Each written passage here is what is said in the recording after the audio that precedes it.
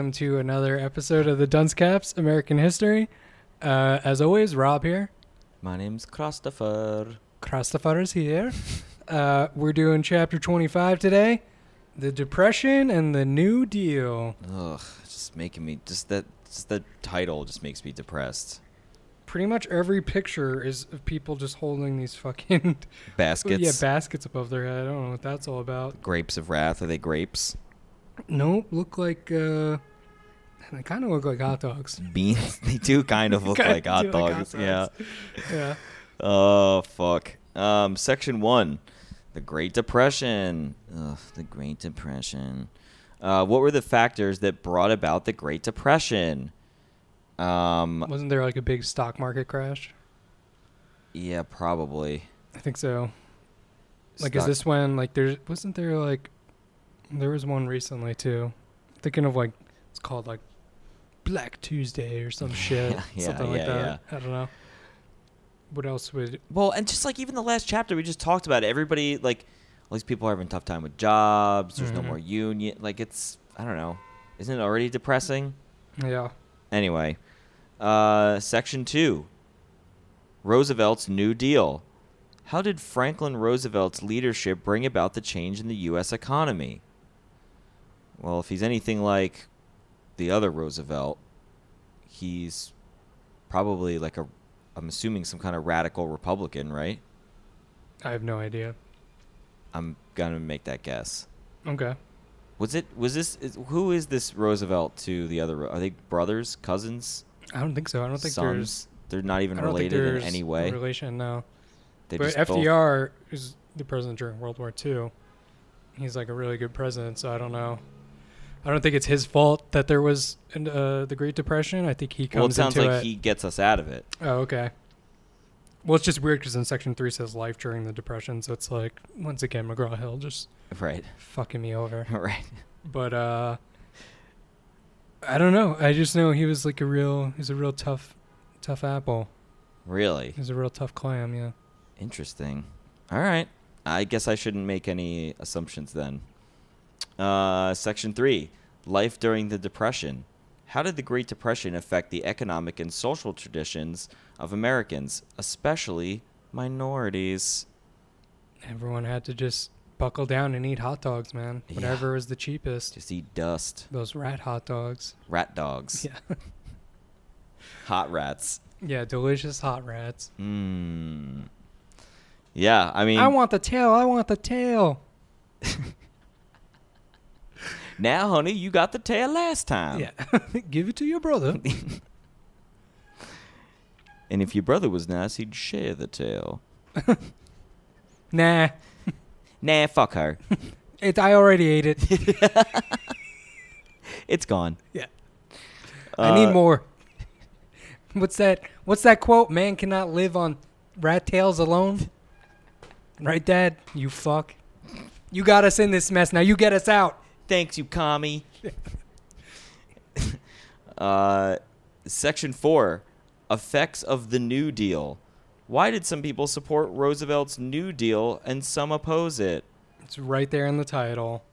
The word new. Right. People Yeah, like, exactly. Whoa, New Deal?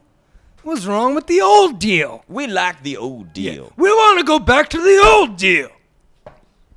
The old deal, my house was made out of human bones, and I have a couch made out of Mexican men. I'm a rich man. What happened to all the bones? You mean I gotta make my house out of wood? You show me. Bones don't burn down. Show me a burnt bone. Sure, it smells terrible, but I like it. Reminds me of my parents, my pappy.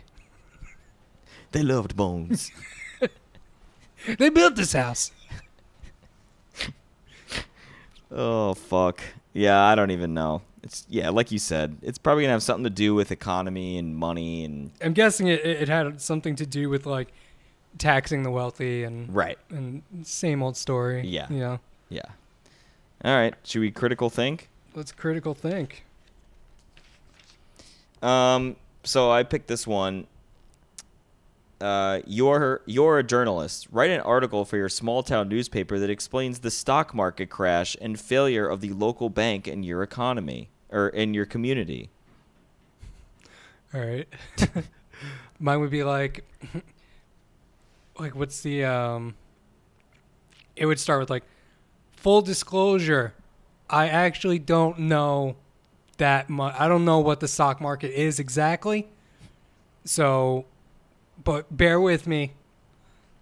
So, there's companies and people can buy, they can own parts of that company. And if the company does good, then like the part you owned is now worth more than what it was when you paid for it. But if the company does bad, then it's not worth anything. And your money goes to the companies, and you get like a piece of paper, and the money gets spent on other stuff no one knows. But you own it, sorta, but not really because you're not the CEO. And then, the crash, what happened was everybody thought the stock market was so great. Everybody's buying stocks. Everyone's buying everything, even shit stocks. People are buying stocks in rats. And so Chris Metcalf's rat company, I don't even know what that is. Chris Metcalf's hot rats. Yeah, I don't even know what that is. And, basically what happened is then all the people who, actually own the companies took all that money and they left. And then it crashed. And so now I'm just standing here with this piece of paper. And now we all just got these pieces of paper. And that's it. I kind of feel like I got swindled. Yeah. But I thought people they told me they were making money. They said, it's a sure bet. Do you know what? I'm just happy knowing somebody made money.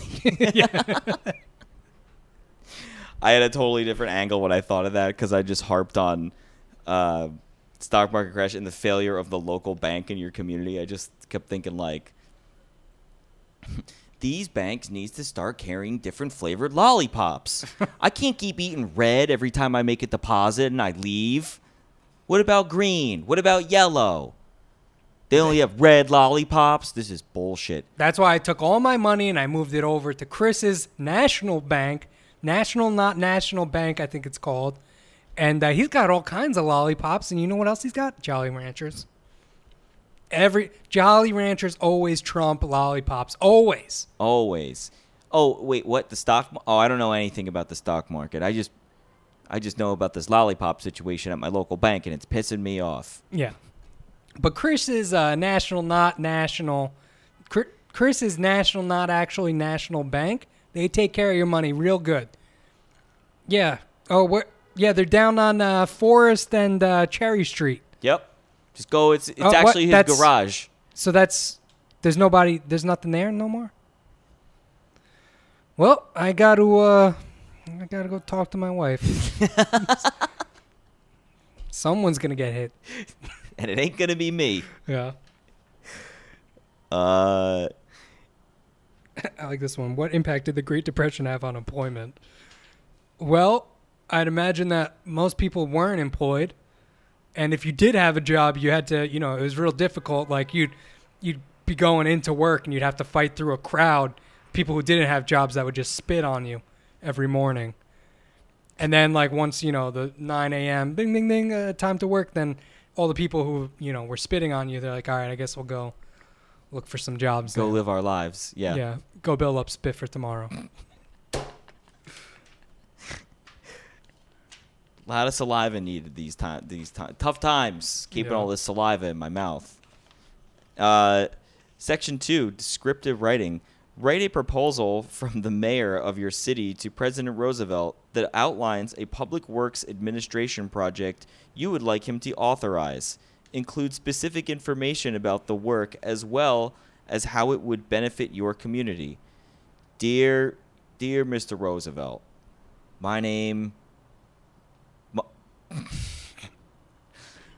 Dear Mr. Roosevelt, my name is Steve, and I'm from Iowa. And, I was thinking, you're really into Get it? Iowa's thinking? Yeah. In parentheses. Yeah.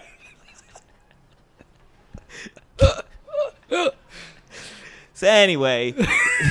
Hope you like that one. Hope you like that pun. I hope that convinces you to build this water park. I hope you had a nice chuckle.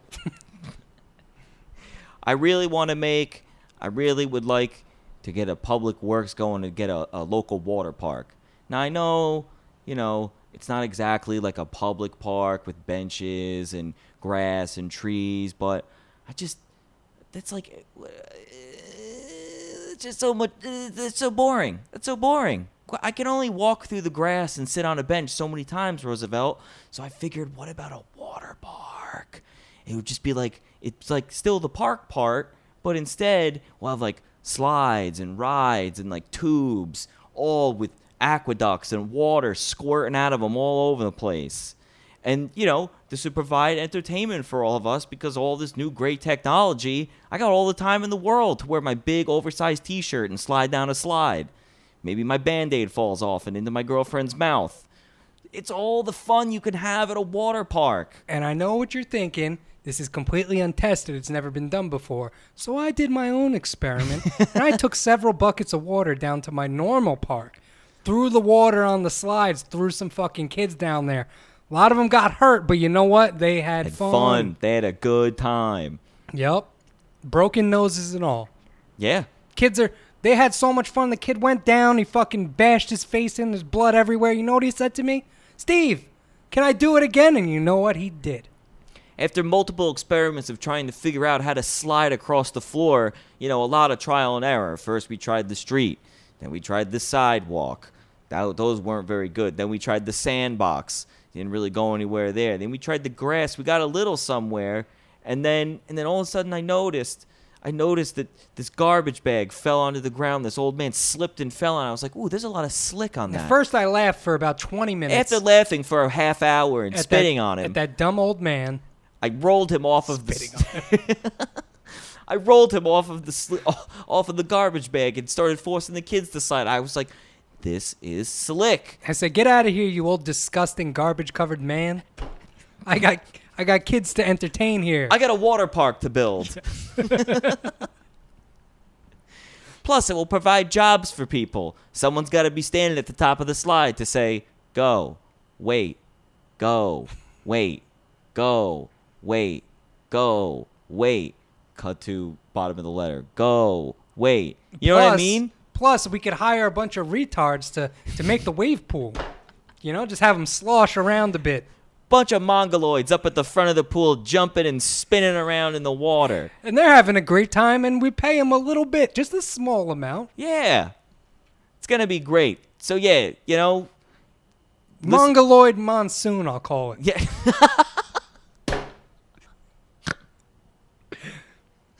Just a thought. And then we can sell some food, and it's going to be awesome. Yep. So, anyway, in summation, I would really like for you to think about doing this water park. All I need is like $5 million. Contractors, a bunch of water. Yeah, a lot of water. Probably like infinity water. Yeah, I know we got the Dust Bowl going on, and it's fucking dry everywhere, but you're the president. You could do whatever you want. And think about this before you say yes or no. Think about those smiling, bloodied faces of all those children. Think about what it means to them. What it will mean to them to never see this water park. Because most of them didn't make it through my trial and error experiments. Yeah. But we're also going to need you don't want that kids. to go on, you don't want that to be useless. If you don't make this water park, those dead kids, that's on you. That blood's on your hands, sir. Mr. Not President. Mine. Although my hands are very bloody, and some of it did get on this letter. I'm sorry. I apologize about that. But hopefully with this... I'd wash them off, but I got no more water. Yeah, but hopefully with this whole, water park thing you're probably doing, all the blood will wash off onto the slides. If you build the water park, you can then wash your bloodied hands off at the park. Yeah. Let's see. Why was radio so popular? It distracts me from hitting my wife. I could turn it up real loud. When my wife drown out my wife's droll voice. When my wife comes in and starts talking to me, I just turn the volume up and don't make eye contact with her. Yeah, she gets the message real quick. I don't even have to tell her to knit me sweaters anymore. She just does it. It's the perfect distraction from my wife. My hands have never been so soft.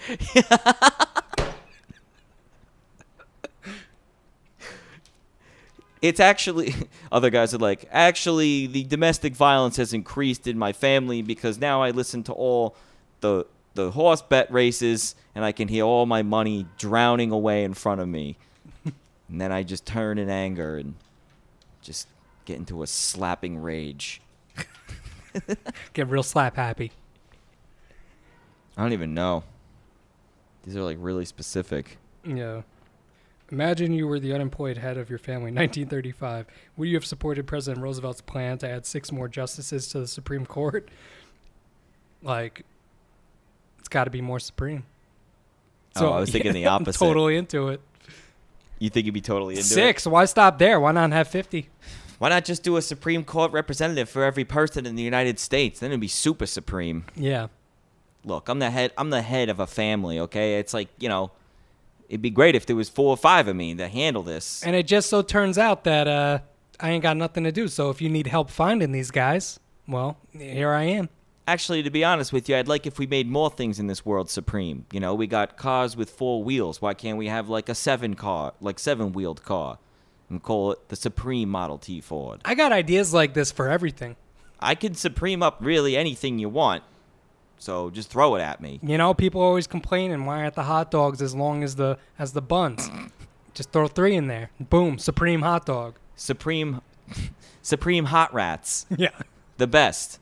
Been writing Chris forever. Public parks. Supreme Park. It's just all the rides, but they got water on them.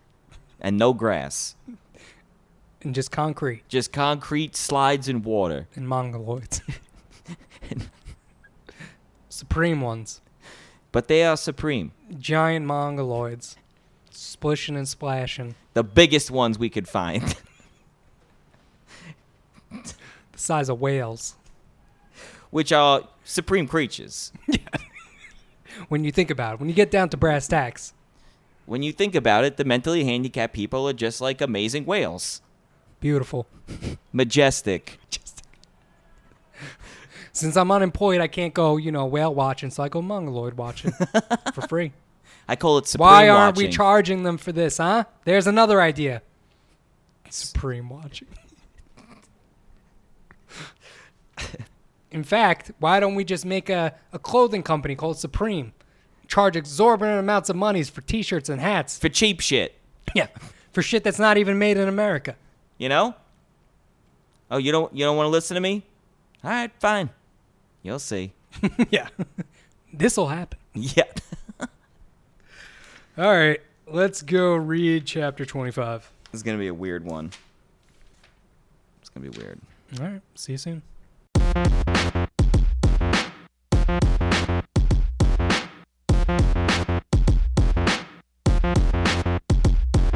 And welcome back. This chapter brought me down, Rob. Yeah, down, sad or just depressed. Okay. I'm depressed. Yeah. I need a new deal to bring me out of Clinically this. depressed? I need a new deal to bring me out of this clinical depression. And even though the depression won't go away, it will feel better, Right. but it will still continue to just wear on me. So, anyway. Gotta watch out for those side effects, though. Suicidal thoughts. Living in a shanty town. Bloody diarrhea. Ugh. Is that a side effect of depression? Bloody diarrhea? No, if you take something for depression. So. Yeah, side effects may include. Do you want bloody diarrhea or to be sad? Yeah. But even then, the side effects are always suicidal thoughts. It's I thought that's why you take isn't that them. why you're taking it to begin with? Yeah. Anyway. Ugh, sucks to be depressed. Night terrors. Side effects of this depression medication include feeling sad and alone, feeling like no one is around in the world to help you, suicidal thoughts, night sweats, night terrors, nightmares. Yeah, depression medicine is always the kind where all the side effects can't actually fit on the bottle. So peel off, like it's got a little adhesive. Got a whole and then it pulls backside out. of. Yeah, you pull it out. It's like a little booklet attached to your pills. Yeah. Oh god. Yeah, the Great Depression. Ugh. Here we go. Do the whole chapter. Yeah! Everybody was sad, covered in dust. It was magnificent. In the booming economy of the 1920s, confident business and government leaders said the nation had entered a new era of prosperity for all. Big businesses like General Motors told people to invest money in the stock market. Every single month. Every month. You got to do this, guys. You got to do this. Right.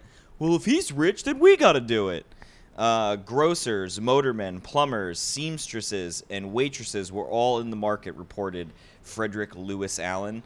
Quote, the market had been a national mania. Hey, everybody, I got this great idea. Let's all put our money into this thing that doesn't actually exist. Right, yeah. And somehow we'll be rich. Right. It's like someone asking you to be like, hey, man, my friend Pete. So, like, if you just give him, like, $1,000, right? He's got this thing going. In about 2 months, you're going to get $3,000 back. And you're just like, but who's Pete? Like, how do you know him? He's just like, it's just someone that I know. And the stuff he's making I is met him on great. the subway. What's he making?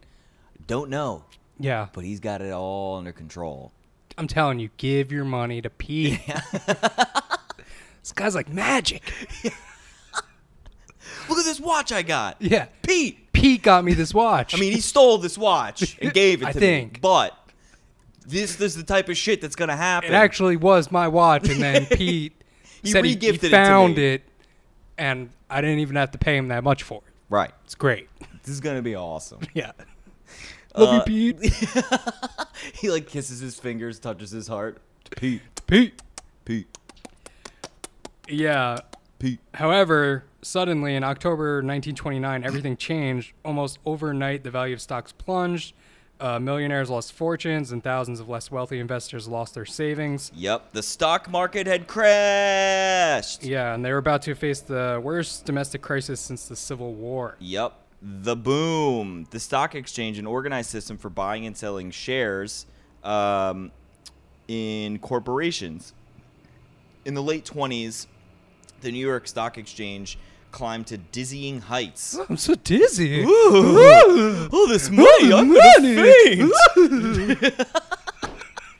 Dude, if we lived in this time... Have you seen the news? You know how sarcastic we'd be if we lived in this time and people said shit like that? They're Yeah. like, it's climbing to dizzying heights. Oh, is it? Yeah. Oh. Get the fuck out of here. Fuck off, you pussy.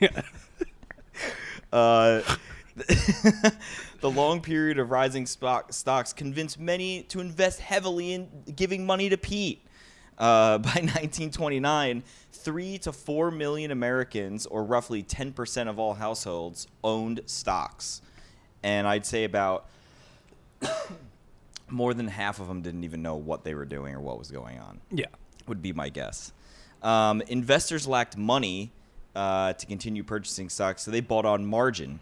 This means that they paid for only a fraction of the stock price and borrowed the rest from their brokers. Brokers borrowed their money from the banks. As long as the value of stocks continued to rise, everything's A-okay. Yeah, everything's all good. If the value fell, there'd be no cash to pay off the loans and everything falls apart. Which, when they said this, the impression I got was that the banks and the brokers knew that. The investors didn't. Well, I guess everyone gets screwed over. Anyway, Yeah. Let's keep going. So fearing that the boom market would end, a lot of investors started to sell their stocks in late September. And when people start selling a lot of stocks, it makes all the stock prices fall. Brokers then began to demand repayment of loans, forcing investors who had bought a margin to sell their stock. So everyone's getting into this panic frenzy. But which is so weird because it almost seems like somebody put this idea in their head because it doesn't say that there was any reason other than that people got nervous. Right. Like, oh, things are getting too good. Sell. And then it just all like falls apart. Whereas based on the book explanation, and granted, This podcast is all about how stupid we are. So I don't know much about the stock market and how that shit works. Mm-hmm. But it almost just seems like if nobody sold, then everything would be fine. Yeah, but I mean, I think what happens is, like, at a point it gets so high that, like, the people who are smart and really actually have their finger on the pulse, the people that are actually making money off the stock market, know when to sell and get out. You know what I mean? When to ruin a nation's economy. Yeah, when to so fuck they can everyone live in a else sweet over. mansion. Yeah, but I mean, that's why they have all the money. So yeah. So panic traders sold almost 13 million shares on October 24th, a day that became known as Black Thursday. Why's it got to be Black Thursday? Following a few days of calm, the crisis worsened. On Tuesday, October 29th, more than 16 million shares changed hands and stock prices plummeted. Yep. And yeah, that forced the New York Stock Exchange to close for a few days to prevent more panic selling. I thought that was weird. They're just like, well, if we just shut it down, then nothing's going to happen. People are going to be like in their houses freaking out, but we'll be okay. Yeah, I've been meaning to visit my sister down in Tallahassee. Now seems like a good time. I get like 2.5 days down there, come back. All right, it'll all be all fine. Hey, Pete, shut it down. Yeah. Flip the switch, Pete. Yeah. To give you an idea, this journalist wrote, the selling pressure was coming from everywhere. The wires to other cities were jammed with frantic orders to sell. So were the cables, radio, and telephones to Europe and the rest of the world. Wait, did you say this already? We slid into a Great Depression? No. Oh, so during the next 2 years, the nation's severe economy crisis, we slid into what we call the Great Depression. The output dropped from the Great Depression was $104 billion in 1929 to $58 billion in 1932. Yeah, and then the problems that led to the Great Depression. Yeah, it wasn't just started to show in the early 1920s. Right. Once again, farm incomes shrank throughout the decade. Industries also declined. Yeah. Factories began having trouble selling everything they produced. In the months before the stock market crash, the automobile and construction industries especially suffered from lagging orders. Yeah, because they had... Is this the part where they say at one point they had made the amount of product that they had made was far greater than the demand for stuff? Yeah. So... We'll get into greater detail about that, but yeah, that's basically what happened. No, because I mean they talk about that more in detail when we get to the farmers. Oh, okay. And it says here, in 1929, less than 1% of the population owned nearly 1/3 of the country's wealth. Which is like still going on today. Yes, more or less. At the same time, about 75% of American families lived in poverty, or on the very edge of it. Which, I mean, I guess by the book. Well, no, I'm not on the edge of poverty. I wonder what what the government numbers are to be like considered on the to be in poverty or on the edge. Well, I don't know, because there's so many different classifications. There's like working poor, which is like people who are basically making enough money just to survive. Right. Like you can pay your rent, you can pay your bills, you have a bunch of debt, but like you're able to survive, but you're basically, living week to week. Right. I'd say that's probably us. Yeah. Right. Credit crisis. Borrowed money fueled much of the economy in the 1920s. Farmers bought land, equipment, and supplies on credit. Consumers bought cars on credit. Investors borrowed money to buy stocks. Small banks suffered when farms defaulted to meet their loan payments. Large banks bought stocks as investment and suffered huge losses in the crash. Yeah, I thought this was crazy. So all the losses forced thousands of banks across America to close between 1930 and 1933. And at that time, the government did not insure bank deposits. Therefore, when banks collapsed or broke down, that was it. All your money's gone. Just gone. Done. Yeah. Done and done. International depression. During the 1920s, the U.S. banks made loans to stock speculators instead of lending money to foreign countries. Foreign countries then purchased fewer products from the United States. In turn, so there's less, need. There's less demand for these products. So these companies don't have like any work for blah, blah, blah. I can't fucking talk today. They don't have any work for fucking factory workers. Right. And I thought this was funny, too. So matters grew worse after Congress passed the Hawley-Smoot tariff in 1930. And then fucking McGraw-Hill writes, the next sentence is, a tariff is a tax on imported goods. It's chapter 25, I McGraw. know. We've been doing I know this. what a tariff is since chapter 6. Are you kidding me? Yet later, we're going to get to, like, the last line of a section just baffled me, and you're telling me what a fucking tariff is. This is unbelievable. I hope that the last sentence in this entire book on the last chapter is what a tariff, the definition of a tariff. Yeah. Also, we've been told what tariffs are like 5 or 6 times now. Oh my God, that drove me crazy. Ugh. Anyway, joblessness and poverty. As the Depression tightened its grip on the United States, millions lost their jobs. Oh, the only thing I'll say about that is because the tariffs were raised in the United States, goods, Europe responded by raising their tariffs on, like, basically worsening the exporting of American goods in Europe now. Right. So anyway, sorry, keep going. We don't need your blue jeans. We don't want your blue jeans anymore. We can get them from Italy. I only wear slacks now.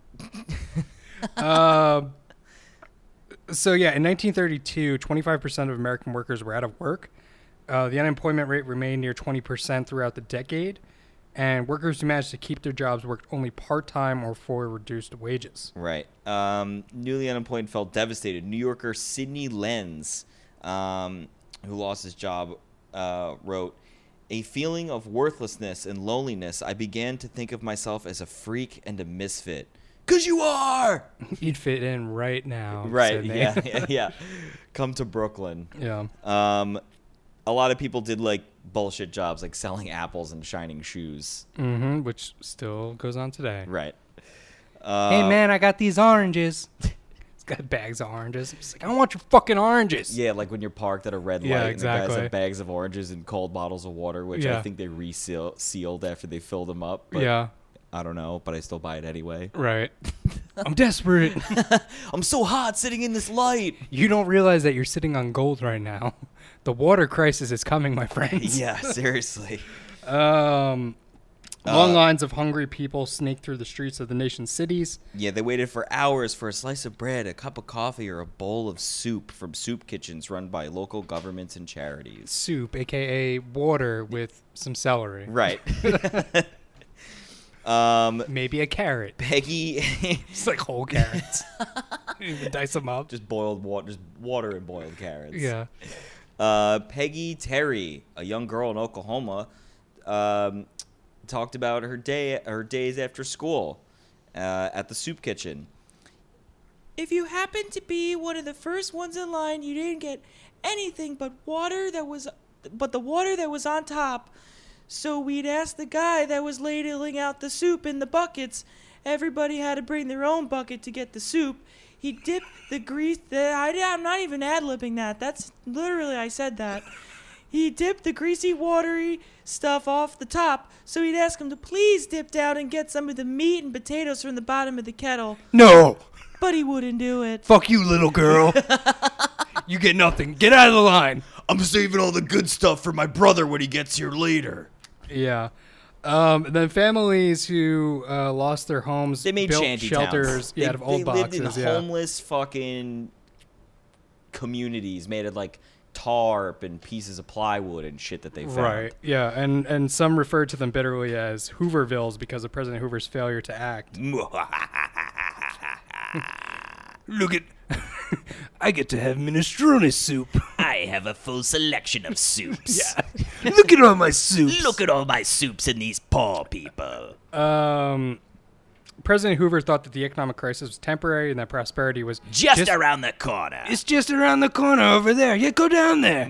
Reminds me of like that scene in Casino where De Niro's like telling her. Oh like, no, to in go Goodfellas down. when he's like, is that in Goodfellas? Oh, yeah, my when bad. He tells her, yeah, like, just go down there. Oh, I got all these fur coats. Yeah, just go yeah. right around the corner there. She's like, no, I gotta go because you're gonna kill me. Yeah, that was Hoover. Yeah.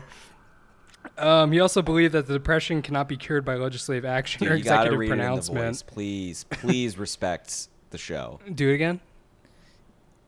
Depression can be cured by legislative action and executive pronouncement. Oh, yeah, that's what he said.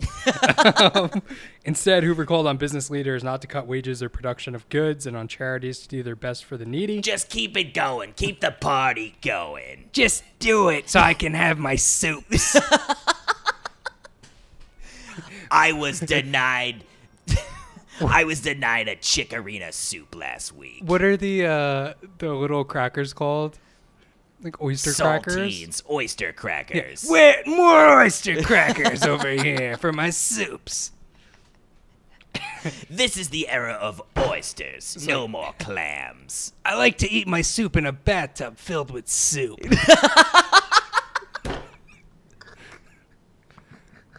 Cleans out my pores.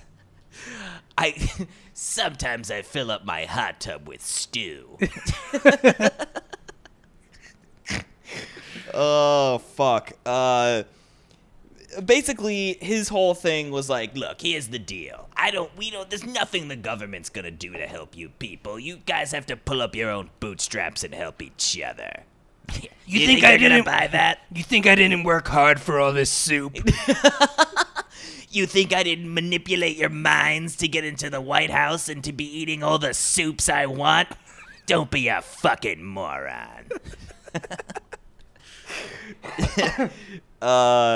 I gave him that voice because he's just like the worst president. Right, yeah. He's like such a piece of shit. Yeah. He seemed like an evil doer more than he did, like... Did you watch that fucking J. Edgar with DiCaprio, I think?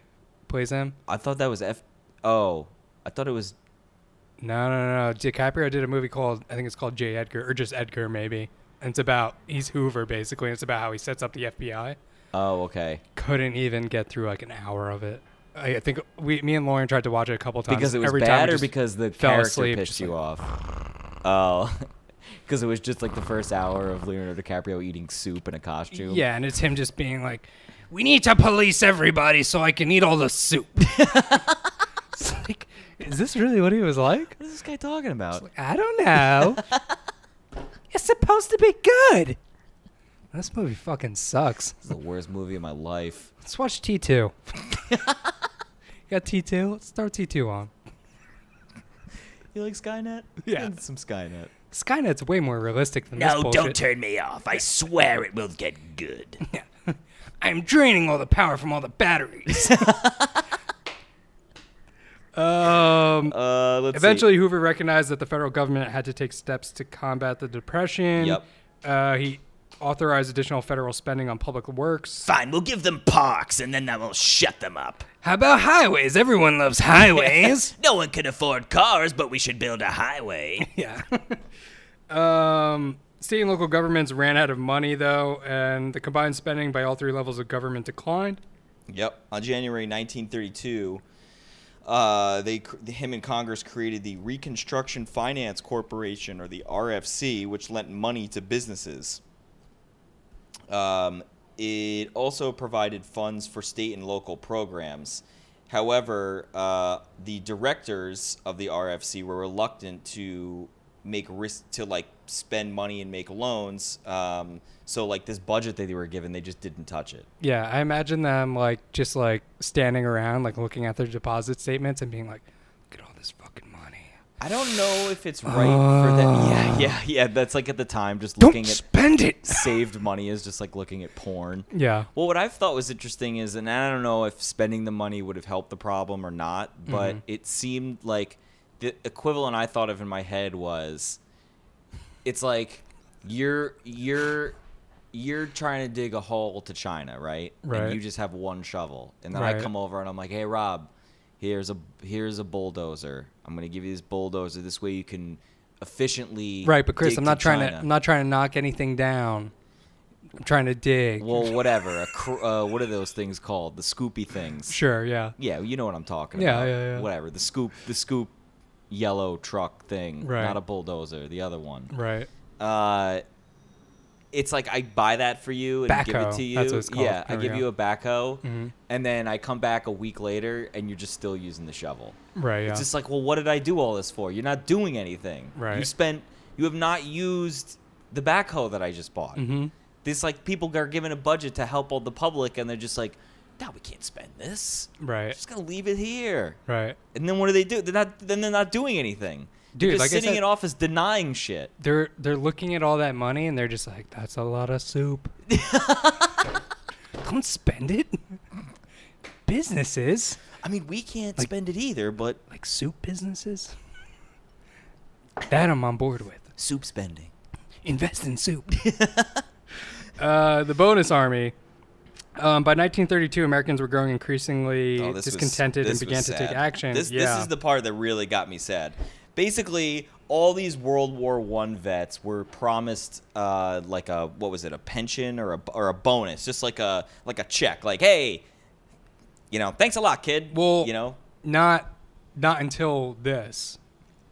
It wasn't like they were promised it like while they were at war. What happened was they marched on Washington because they were blaming Hoover for the depression, and they wanted some reparations kind of thing. Right. And in 1924, Congress agreed to give each veteran of World War I a bonus to be distributed in 1945.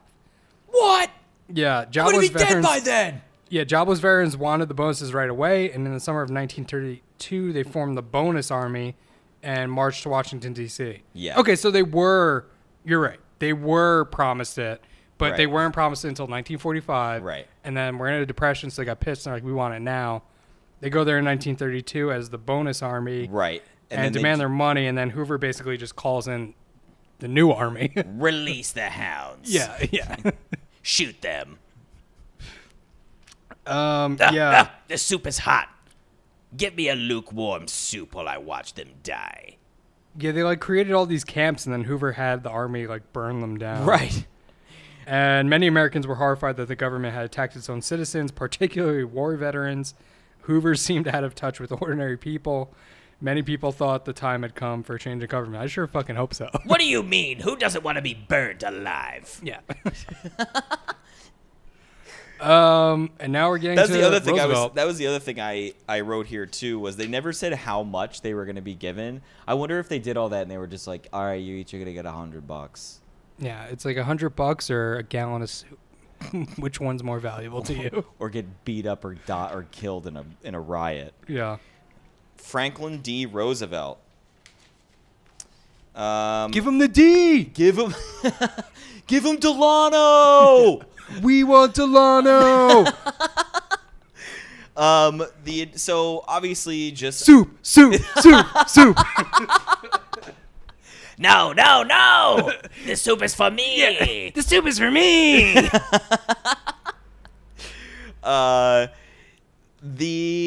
Just like with everything in the past, the Republicans are, anytime one party is fucking everything up for a few years, everyone's like, nah, we're flipping to the other side. Yeah. So now everyone's all in Democrat mode because they don't like how much soup Hoover's eating in front of them.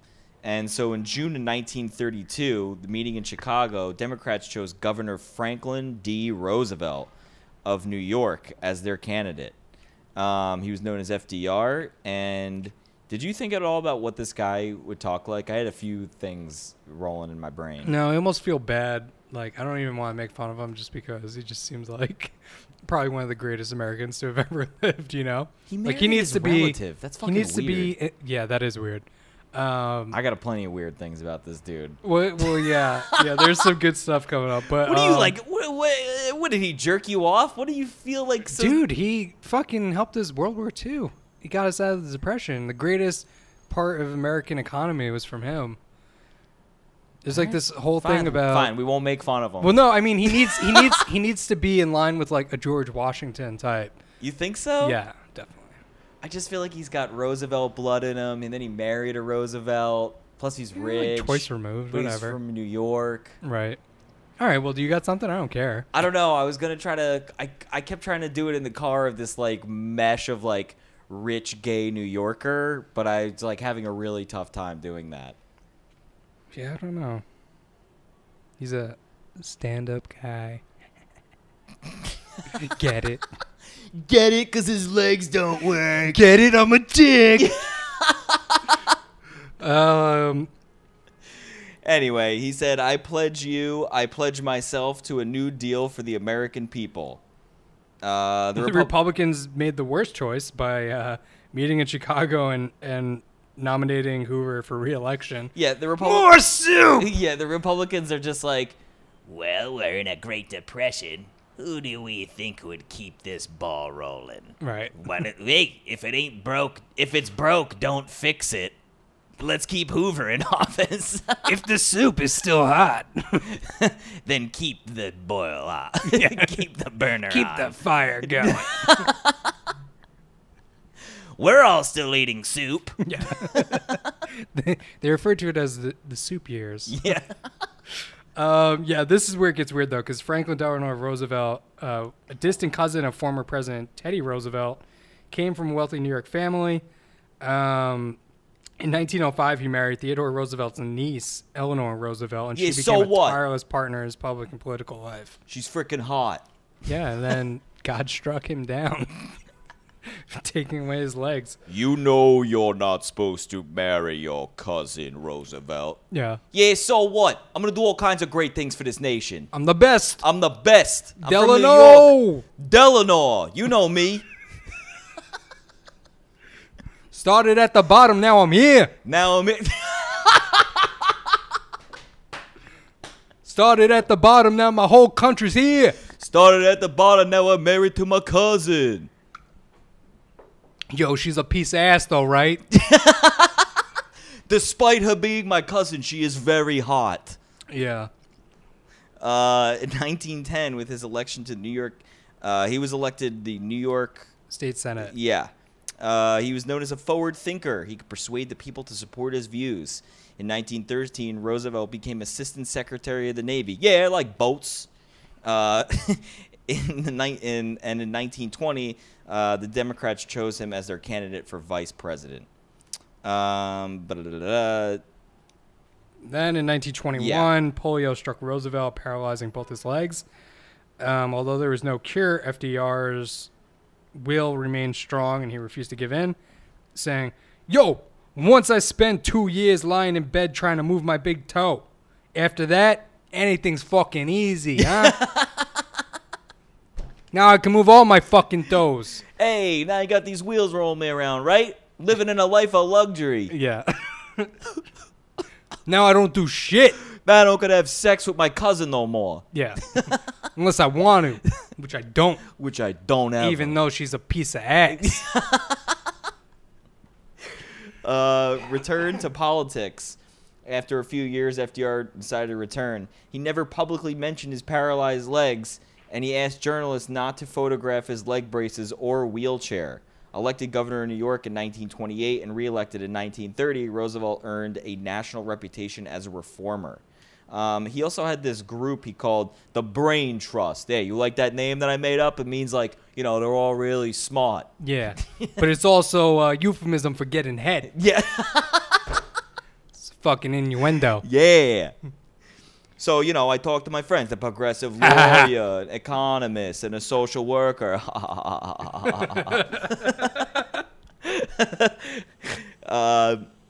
To help him guide the nation out of a Great Depression.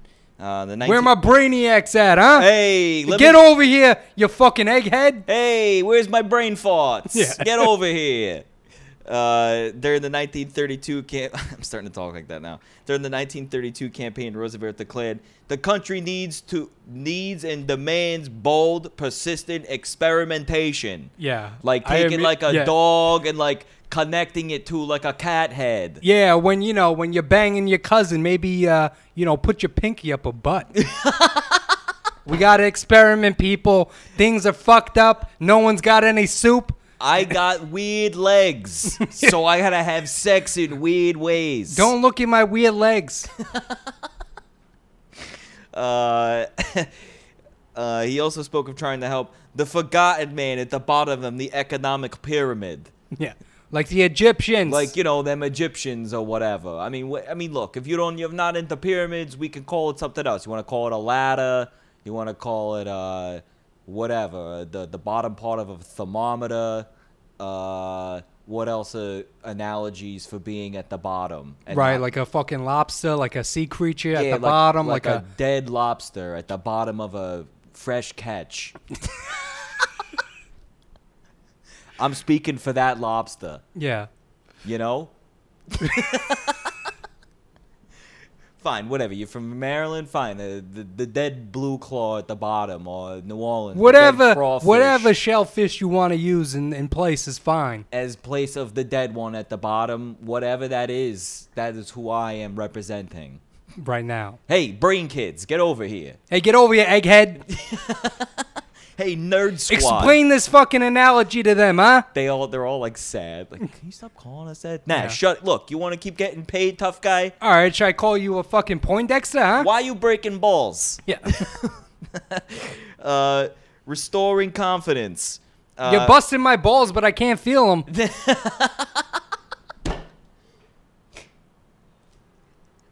Despite all the ball busting, my balls feel fine. Mostly because they're numb. Constantly. Now who's laughing, huh? Yeah, they ain't funny anymore. People became desperately afraid. March 4th. Oh, wait. Oh, the economy worsened, so people became desperately afraid. On March 4th, 1933, Roosevelt told the nation, the only thing we have to fear is fear itself. You pussies. You fucking dradules. He reassured people, pointing out that the greatest primary task is to put people to work. More mortadell. More mortadell, which is basically just like a fancy bologna, but it's good. And working. So good. So good. It's like, if you dare try to tell me it's a mortadell and it's a bologna, I'll kill you. Yeah. Roosevelt ordered all banks closed for 4 days. Congress passed the Emergency Banking Relief Act to help banks reorganize and open again. After a week in office, FDR assured Americans in a radio broadcast that it is safer to keep your money in a bank than under a mattress, which is what I do. But just because I do it doesn't mean you have to do it. Right. I keep my money under my legs. And I gotta ask my piece of ass wife to check because I don't know if it's ever there. She's gotta every time she lifts my legs to clean them, she also double checks the money to make sure no one stole it while I was sleeping. And I just fought in her face because it's funny. Right in her face. My dick doesn't work, but my asshole still does. What a country we live in. So the president started doing this thing. This was the first of many of his fireside chats, because he sat next to the fireplace in the White House as he spoke. And these fireside chats helped FDR gain the public's confidence. Hey, everyone, gather around. Do you hear the cracklings of my fire? Gather around my fireplace because I can't feel my legs. Good night, moon. Good night, cat. Good night, bed. He's just like reading stories to them. Wasn't that a story? Good night, moon, or something? Yeah, good night, moon. Yeah. Good night, warm glass of half-drinking milk next to my chair. Good night. It's called fireside chat because I'm just sitting down all the time. Even when I sleep, I'm sitting.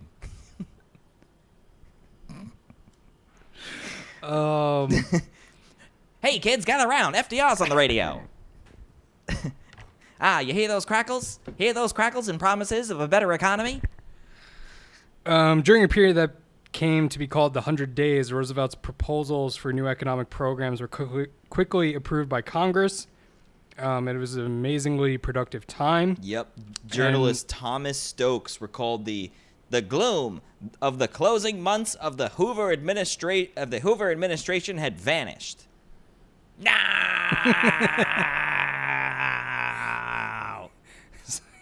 It's like licking up like a small puddle of soup off the floor. It was later. My soup! My soups! No! He just starts melting away. The New Deal takes shape.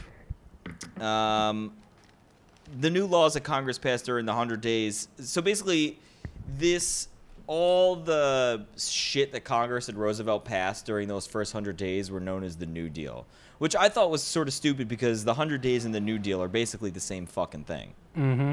But they gave them two different names. So anyway, it's like the difference between having swamp ass and duck butter. Right. Same thing. Yeah. Different name. Same thing, Both different funny. names. Yeah. Both hilarious. Yep. The New Deal laws and regulations affected banking, the stock market, industry, agriculture, public works, relief for the poor, and conservation of resources. Yeah, you like that? I did all that shit. It's new. It's new.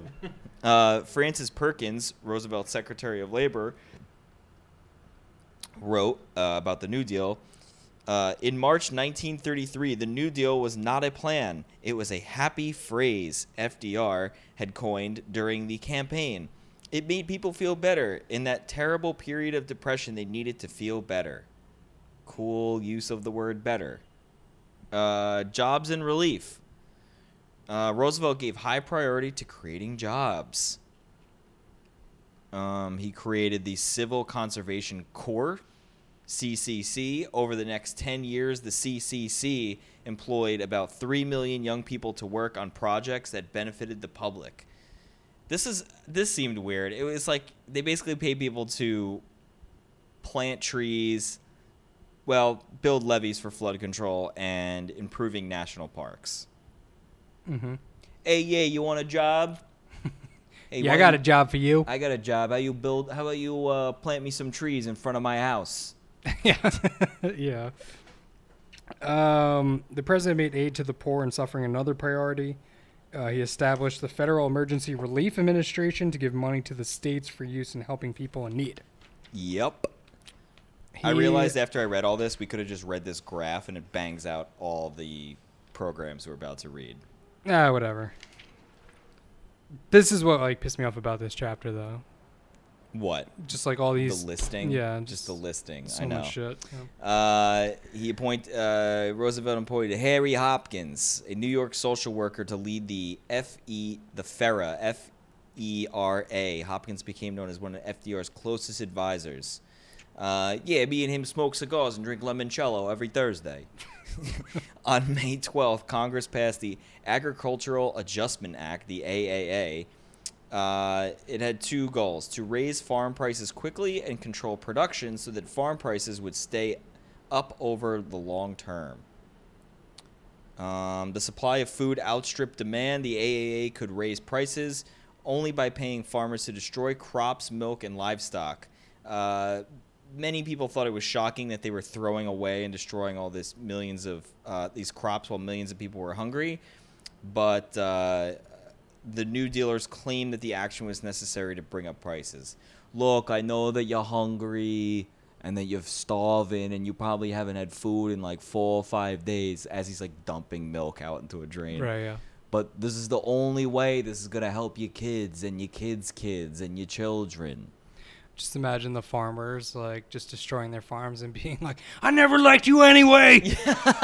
You ruined me. My kids hate me. My wife's a cunt. Fucking better off just becoming a stockbroker. They made out like thieves.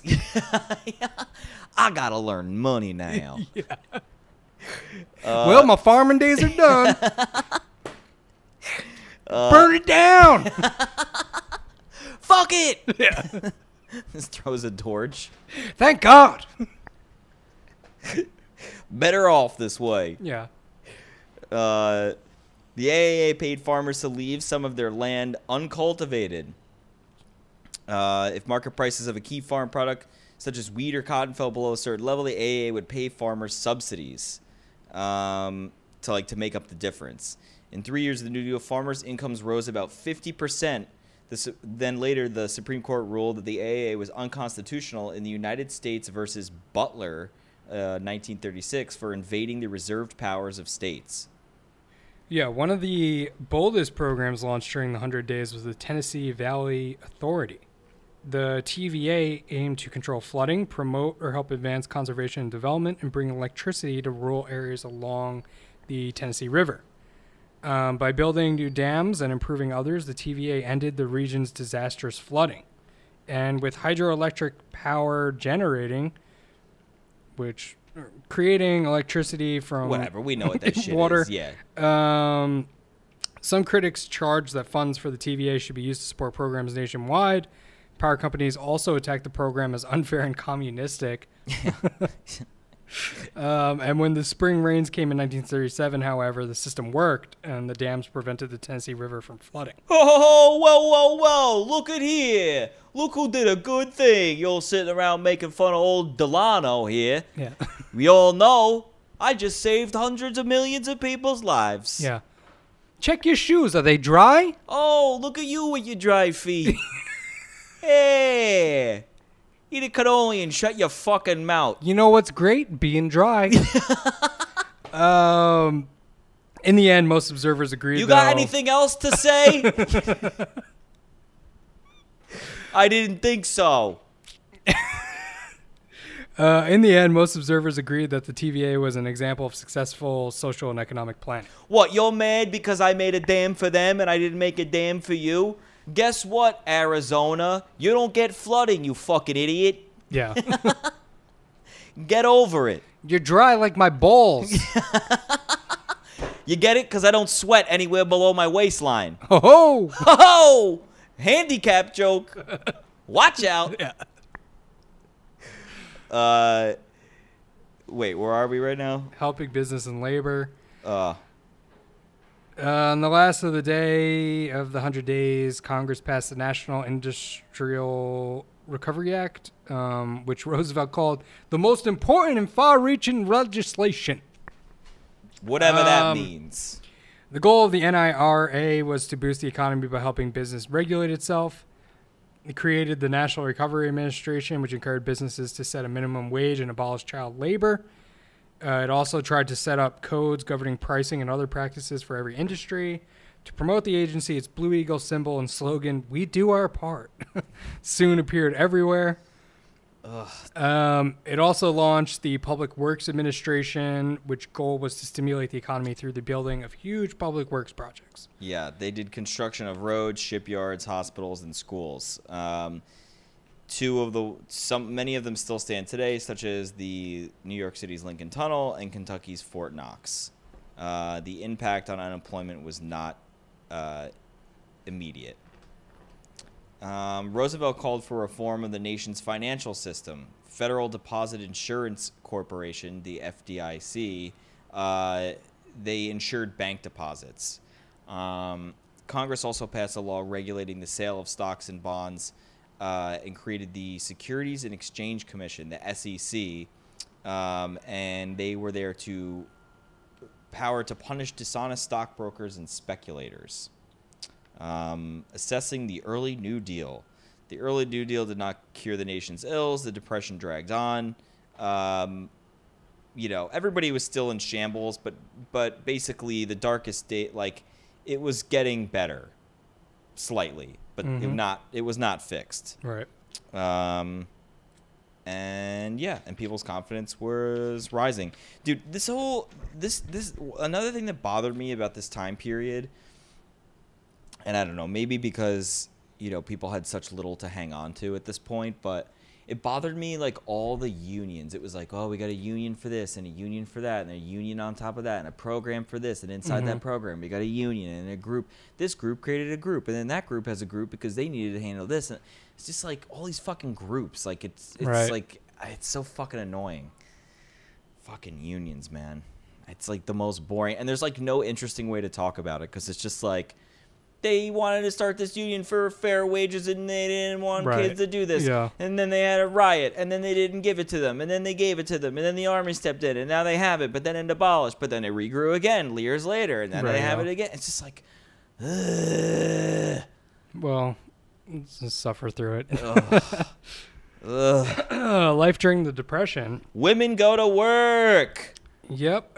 Desperation drove a large number of women into the workforce, despite the fact that many people thought that women should not hold jobs as long as men were unemployed. I don't understand how, if men were unemployed, how women were even getting jobs. I guess they were willing to work for less, and, maybe factories were like, we need more clams, So the men had too much pride to work for shitty money, and so they're like, I'm not working. I guess. If I'm not getting at least this much money and my union's not backing me up, I'm not going to work. I guess, or like I said, maybe there's just certain jobs where they'd rather have a woman.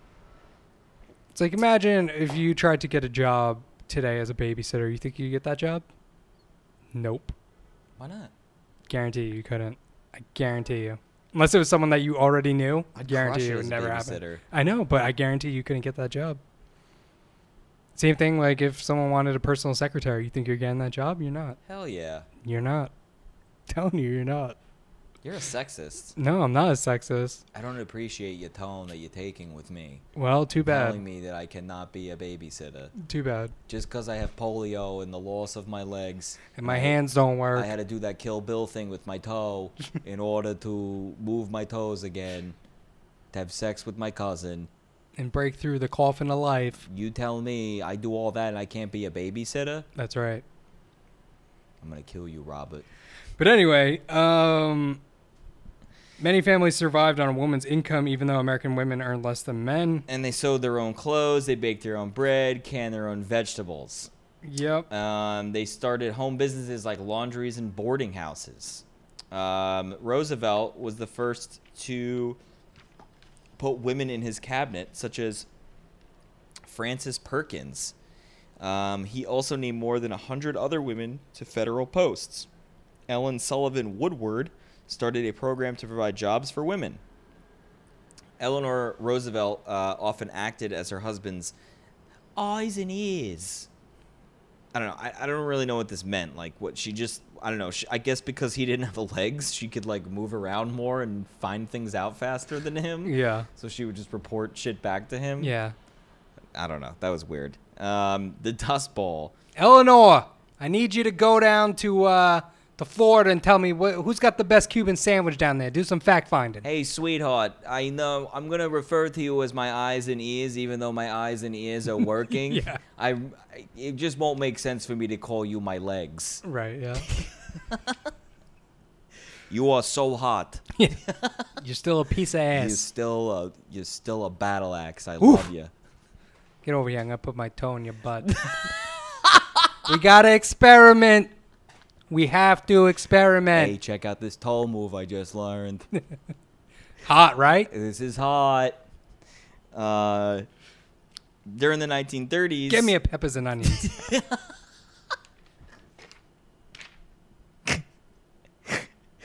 Oh, there was an environmental disaster in the 1930s. Western Kansas, Oklahoma, northern Texas, eastern Colorado, and New Mexico were dubbed the name the Dust Bowl. Gross. Ew. Seriously. New technology, which is what fucked them. Tractors, disc plows. Using tractors and disc plows, the farmers cleared millions of acres of sod for wheat farming. The roots, they didn't know this, but the roots of the grass held the soil in place.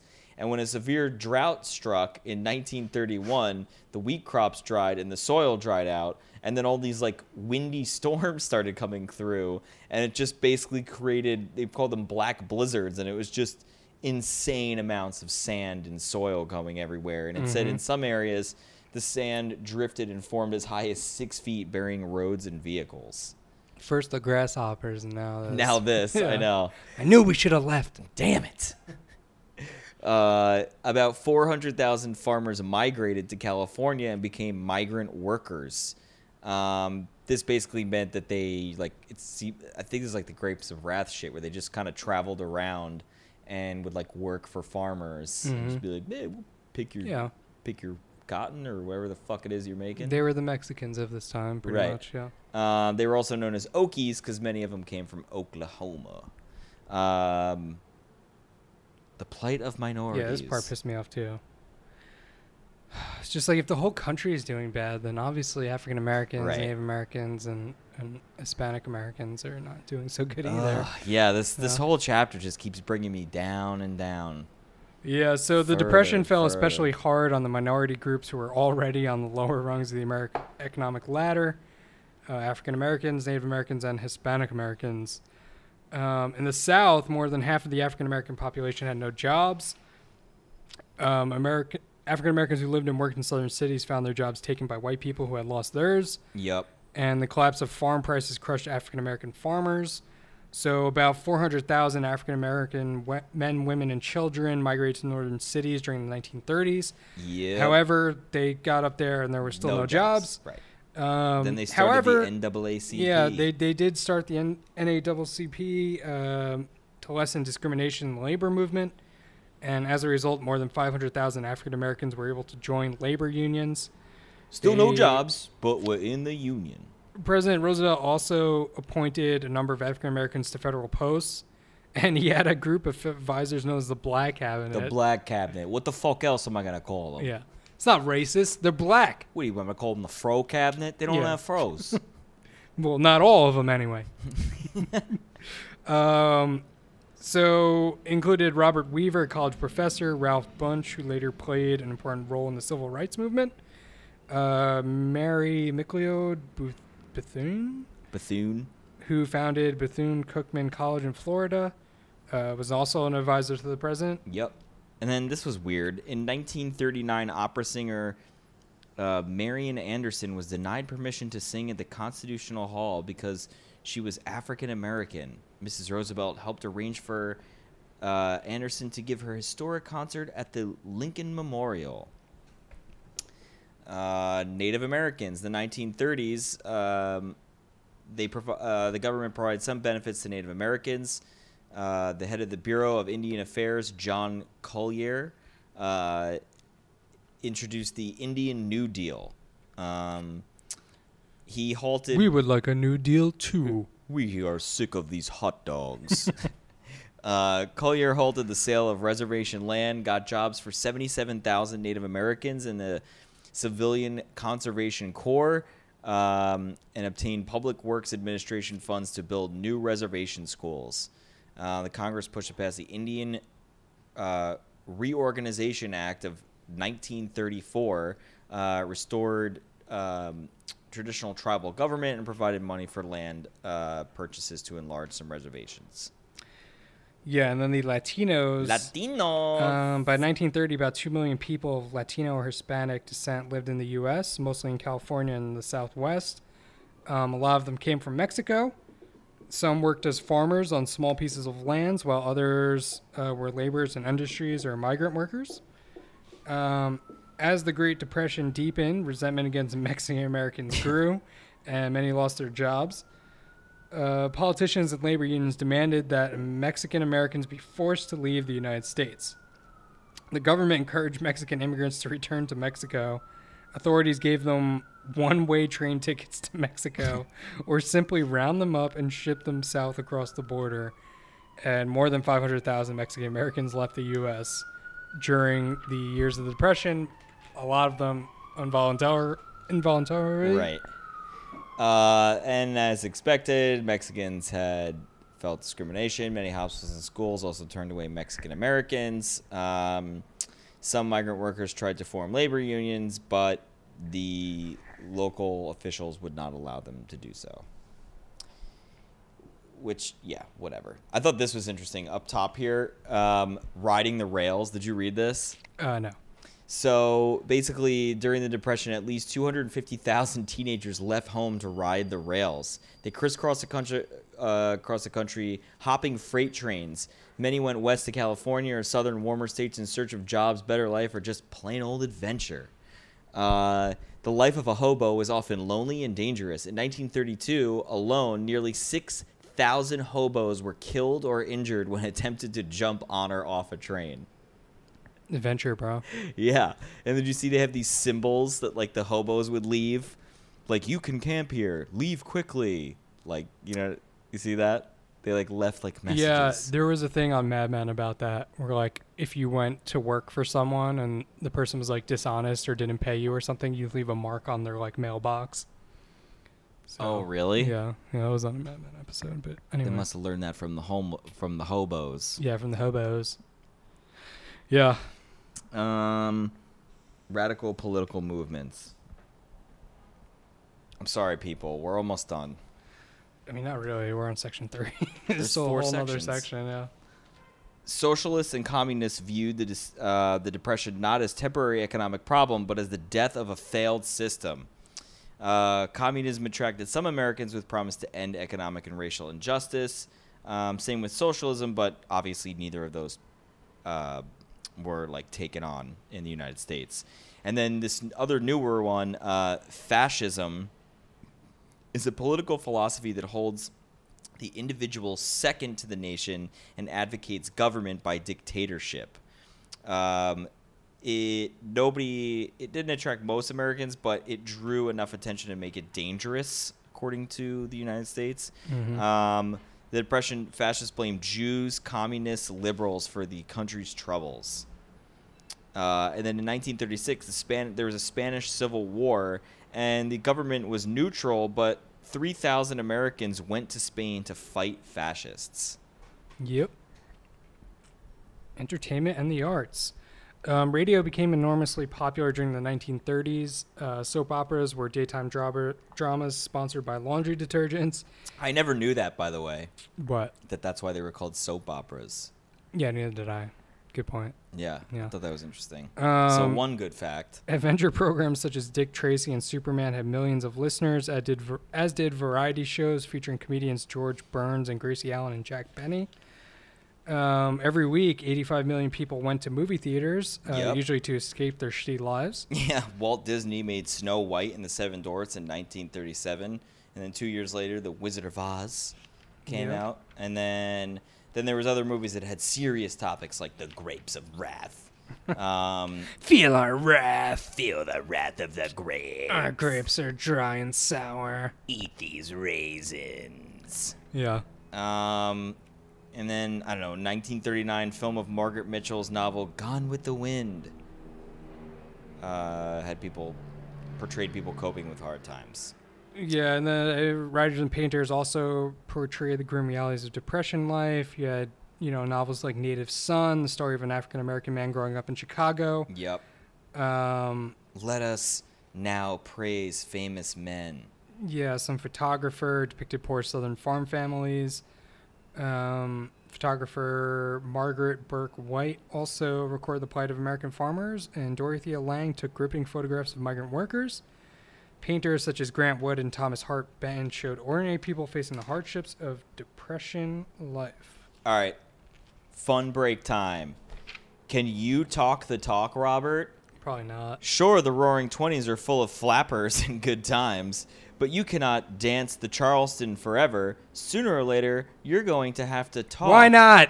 Will you know what to say? See if you can match the '20s slang with correct meaning. Don't look at the answers at the bottom, Robert.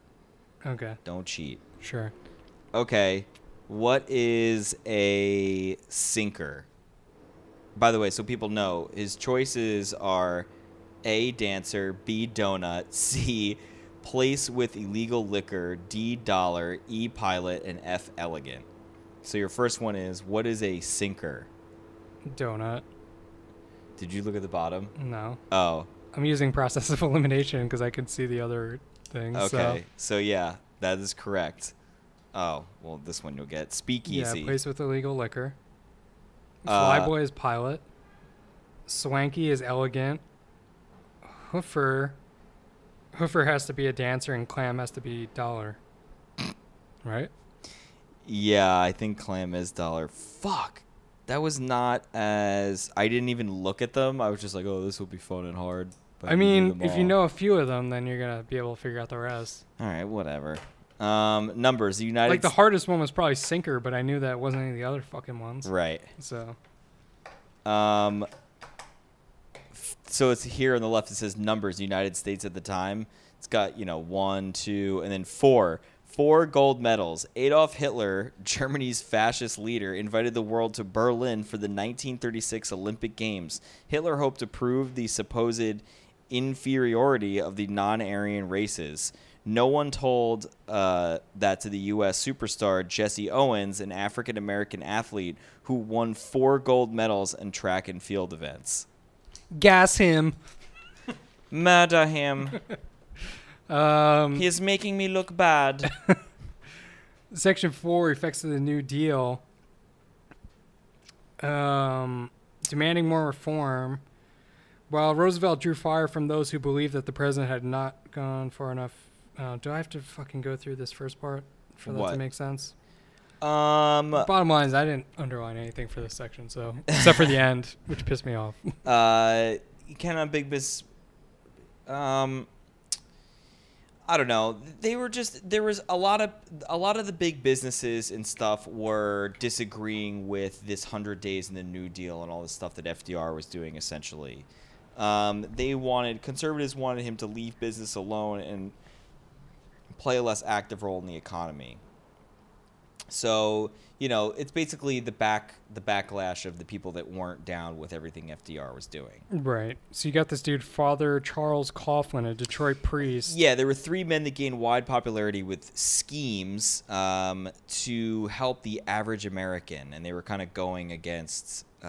They were basically doing these fireside chat bullshits that FDR was doing, essentially. So anyway, I'm sorry, keep going. Yeah, so once a Roosevelt supporter, Coughlin called for heavy taxes on the wealthy and for the government to take over the nation's banks.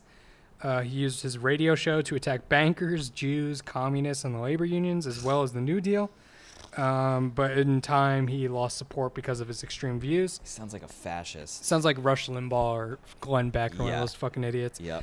Francis Townsend, a California doctor, called for a monthly pension or payment for older retired people. Yep. His plan received little support from Congress. Yeah, it didn't go through, but a lot of Americans are like, what do we do with old people? Yeah. But of greatest concern to Roosevelt was Senator Huey Long of Louisiana. Oh, this fucking asshole. As governor of Louisiana, Long won wide support with public works projects, and he had this share our wealth plan. Share our wealth. Taxing the rich heavily, then using that money to give every American a home and $2,500 a year. What y'all think about that? I think it's fucking great. Wow.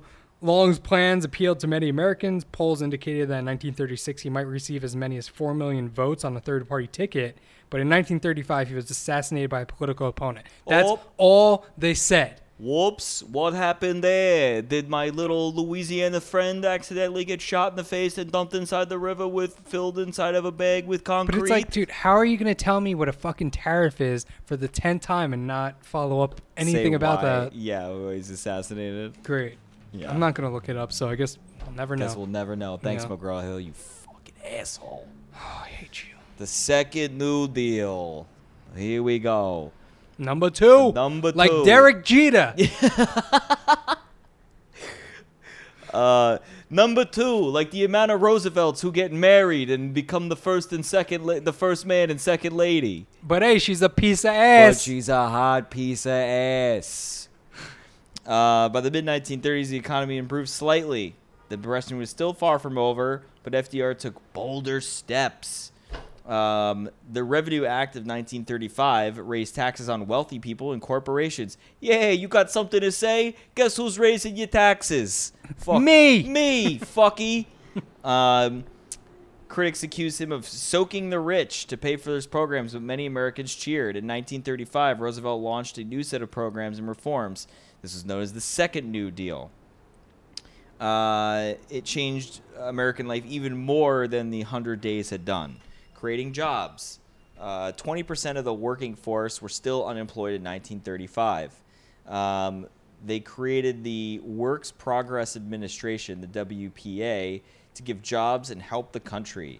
Harry Hopkins, the leader of the WPA, kept about 2 million people employed between 1935 and 1941.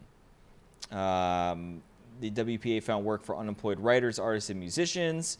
They basically gave them, like those people planting trees. It's like, oh, yeah, you need a job. Hey, come over here. You got to paint a picture. I got a wall that needs a nice, pretty picture. Yeah, come over here and paint a lake on my wall. Because I got no legs to go see the lake. It's hard for me to go to places that do not provide ramps and other modes of transportation for these weird wheels that I have, this wheelchair that I have. Maybe if someone invents me some off-road wheels, I could maybe go to these places. Do a little off-roading. But you know what? I got my cousin. She's coming back and forth. She's my legs, or as I say publicly, my eyes and ears. So she will describe to me the lake. Yeah, she will let me know about the lakes and so forth. Before the Second New Deal, America was the only advanced industrial nation without a national government program to help the needy. But in August of 1935, Congress passed the Social Security Act, created a tax on workers and employers. That money provided monthly pensions for retired people. Yep. Another tax funded the unemployment insurance payments to people who lost their jobs. In addition, Social Security helped people with disabilities, the elderly, poor, and children of parents who could not support them. With the Social Security Act, the federal government took responsibility for the welfare of all citizens. The labor movement. In 1937, workers at the General Motors plant in Flint, Michigan used a new technique, the sit-down strike. Why are we standing? Hey, everyone, I got an idea. I'm sick of standing. When we do the next strike, let's just sit instead. Yeah. Let your body go limp. They can't move us. All the guys are just like, oh, Jim, my knees are so tired. Yeah. Just sit down. Suddenly, all the men Jim, started they're sitting pushing down. us over. We can't take it. What do we do? Yeah. After 40... they occupied the plant and refused for to work. 44 days. They were for 44 days. These guys were on strike, probably just doing like rotations. The Flint strikers won the right to organize their union. This is what I was talking about. This bullshit union stuff. American Federation of Labor, the AFL, represented only skilled workers. John L. Lewis of the United Mine Workers helped to form a new union, the Congress of Industrial Organizations, the CIO. Helped to organize unions include all workers, skilled or unskilled, in a particular industry. By 1938, the CIO had 4 million members. Some of them included women and African Americans. Mostly women and African Americans. Oh, dude. This is the worst. I know I've said this before. This is hands down the worst fucking chapter of this book.